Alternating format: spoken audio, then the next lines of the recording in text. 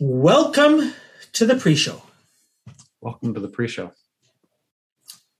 So we are recording on March 30th, 2022 on a Wednesday, 4 days after the music world found out that Taylor Hawkins, drummer for the Foo Fighters, had passed. And I think it was Friday or Saturday night. I can't remember now. It's all a blur. It was definitely Saturday morning that we woke up to the news. So Friday night then, yeah. You were Friday night, yes. I found out through Minaz. She texted me and said, "Hey, did you hear?" And I thought, you're talking about somebody else, like a former, the original, some guy who played one show. It could not have been Taylor. And it was shocking. Just shocking to me. To hear he was a ball of energy. He always had a smile on his face. He was a great drummer, and I think it's fair to say the best friend of Dave Grohl. As I understand, yeah. Yeah. And so I think, Greg, we have to let the cat out of the bag. I don't know if that's the right terminology to use, but for those who have been listening to us, at least for the past couple of years, or just under the past couple of years, might have heard us joke about Matt Damon and us having our own Matt Damon. And so anyone who is a fan of late night talk shows, especially the one hosted by Jimmy Kimmel, will know that he many times will say, "Oh, we don't have any more time for Matt Damon to come on," or they'll just go back and forth and just joke. And I don't think ever Matt Damon was ever a proper guest on the show. No, I don't know. Maybe he has. I think Ben Affleck snuck Matt Damon in an oversized suit. Yeah, that's right. At the Oscars. It was the post-Oscars, if I'm not mistaken. So what this all has to do with Taylor Hawkins is in the summer of 2020. Can we say her name? I think we can. Didn't in my post. I just said an amazing. I think we can. We had the wonderful and hilarious and talented Sass Jordan on the show. And we had just an amazing conversation, and she has worked with so many people. She's done stuff with Van Halen, and of course she shared the stage with the Foo Fighters. And in fact, many people now know that Taylor Hawkins was her drummer on the tour for her album Rat, which is an amazing album, which another former guest of ours helped Sass Jordan on Stevie Salas. Excuse me. So Taylor Hawkins came into the conversation, and she spoke about him. And we just had a great chat with her that I just felt comfortable asking her if she could put us in touch with both Stevie and Taylor. So we got Stevie's email address. We've had Stevie on. And we got Taylor Hawkins' phone number. And we never did get Taylor on, but we spoke with Taylor. I texted him. No, I called him. And I said, "This is Kareem. I got your name from your friend Sass. We have a show. We'd love to have you on. This was in June. And on Thursday, June 25th at 4:54 p.m., I received a text. And I'm going to show this for the people on YouTube. You will see. Taylor Hawkins texted and said, "Hey, man, it's Taylor Hawkins. Sorry for the delay." And went about texting him. He called me one Friday. It might have been the Friday after this because this was a Thursday. I think he might have called me the next day while I was making fish and chips on the stove and said he'd love to come on. He's not doing anything. And he just has, I think he had something with his daughter. Had to, certain time of day, he had to pick up his daughter or drop his daughter somewhere. And it's all a blur, but you shared on your Facebook post that we were about to get him for that following week, I think. Mm-hmm. You had to, unfortunately, go up to the Manitoulin to put your dogs down. Mm-hmm. So he couldn't do it the next week, but he said he was open. And so began not a back and forth, but Kareem leaving a voicemail every now and again or sending Taylor a text message. And not that we ever thought, because we would joke, we're not going to get Taylor. He's just too big. He's just too busy. But, and so we never thought we'd ever get him, but it's sad that, it's sad for the world. It's sad for his family. It's sad for the Foo Fighters family. Obviously, it's sad for us because of the music, the loss of music from him. Yeah. And so that is our Taylor Hawkins story. And for those of you who want to hear stories about Taylor Hawkins from our guests, please go check out the episode where we spoke with Sass Jordan. She speaks about Taylor. And listen to Stevie Salas. Stevie Salas goes in depth about how he found Taylor, about the relationship. He considered him a brother, a little brother. They last spoke at, was it the Rock and Roll Hall of Fame? Inductee, yeah. Yep. Where they got inducted. I remember him saying, "I love you, man." You know, they had a little, I think they had a little bit of, not of a falling out, but they had a disagreement. And Stevie says he thinks it got better. But Stevie says, just kissed him on his head and said, "I love you." And goes into detail, in fact, about what that disagreement was about. So maybe we'll release that, no pressure, Greg, as a standalone. Maybe we can pull some of that out. But otherwise, please go listen to Stevie Salas and Sass Jordan. But Taylor Hawkins, born February 17th, 1972, died March 25th, 2022. Gone too soon. Phenomenal drummer. We're all going to miss him. Well said. Well said.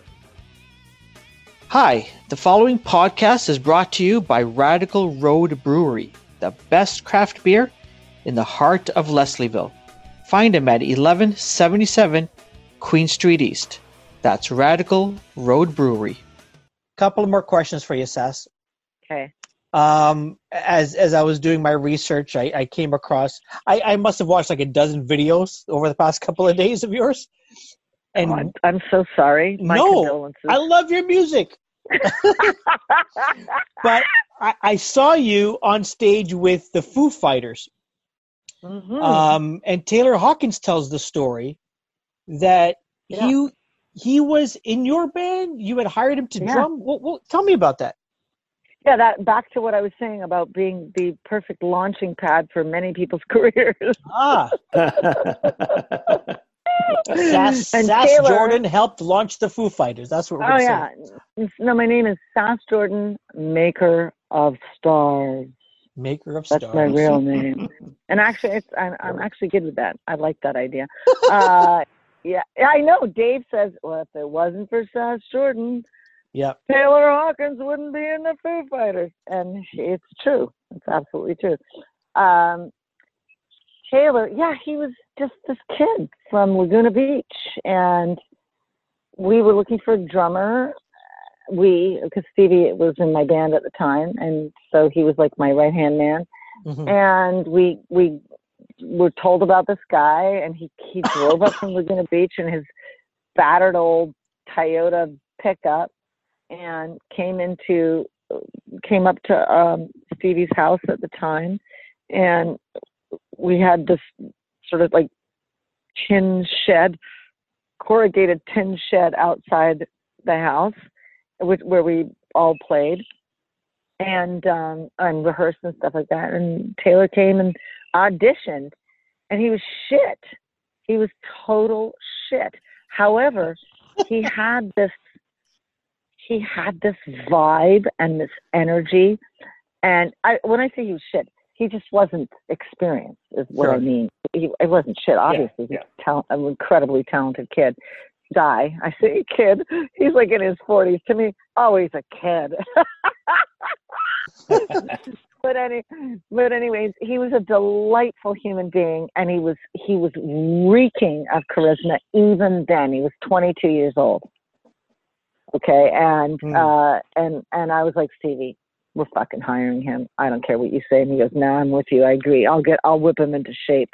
And that's how it started. And he toured with me on the Rats album.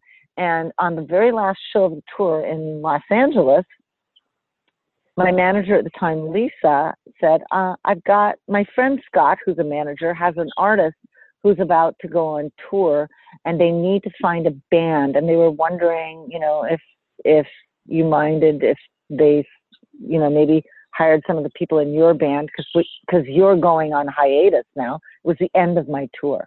Mm-hmm.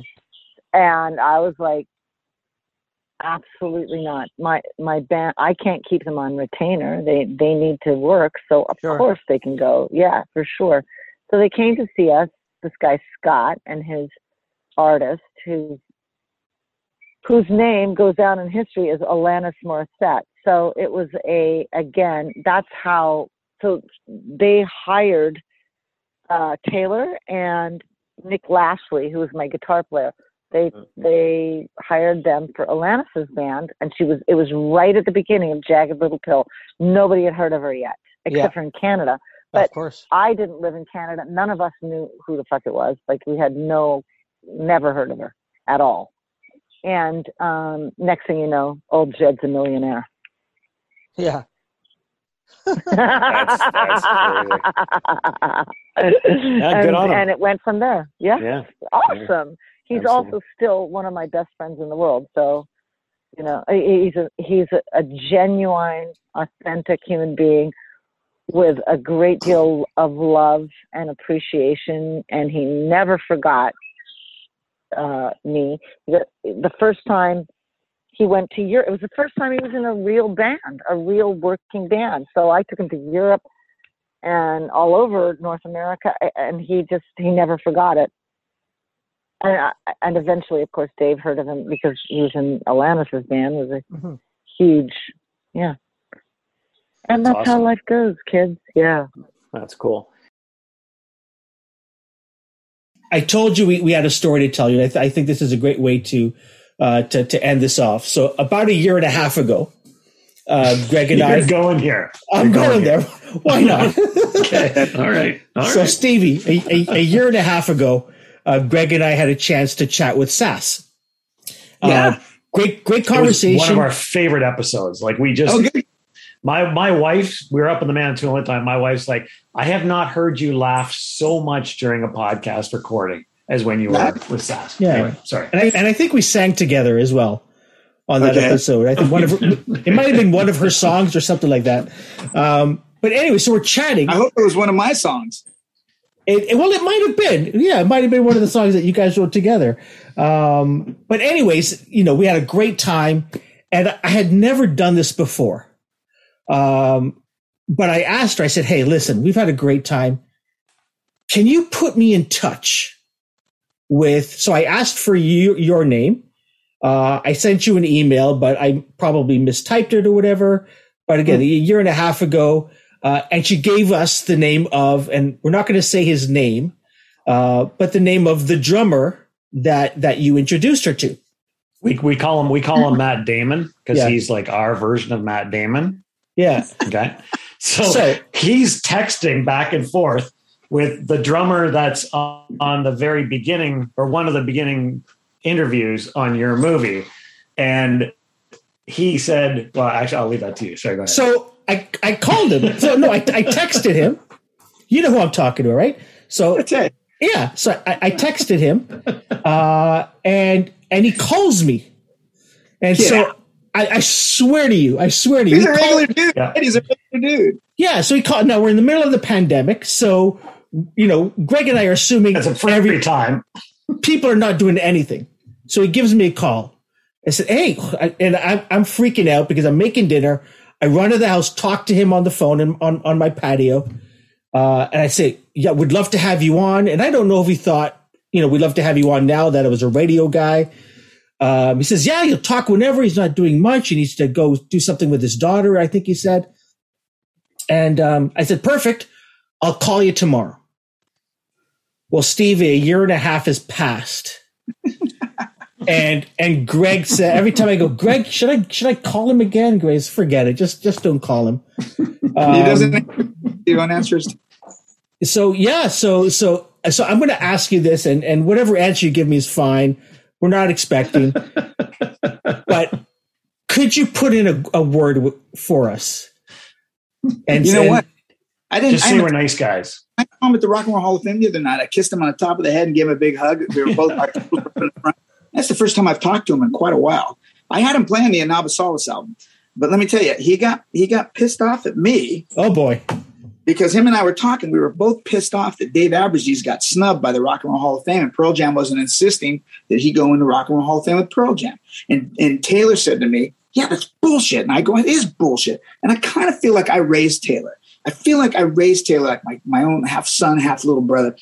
And I knew what kind of this shit should have not sat with him, and rock and roll people should see like, I'm not going to sit for this shit. But these days they're all like, whoa, I don't want to get any problems, And when I grew up, every rock and roll guy created problems, when problems need to be created.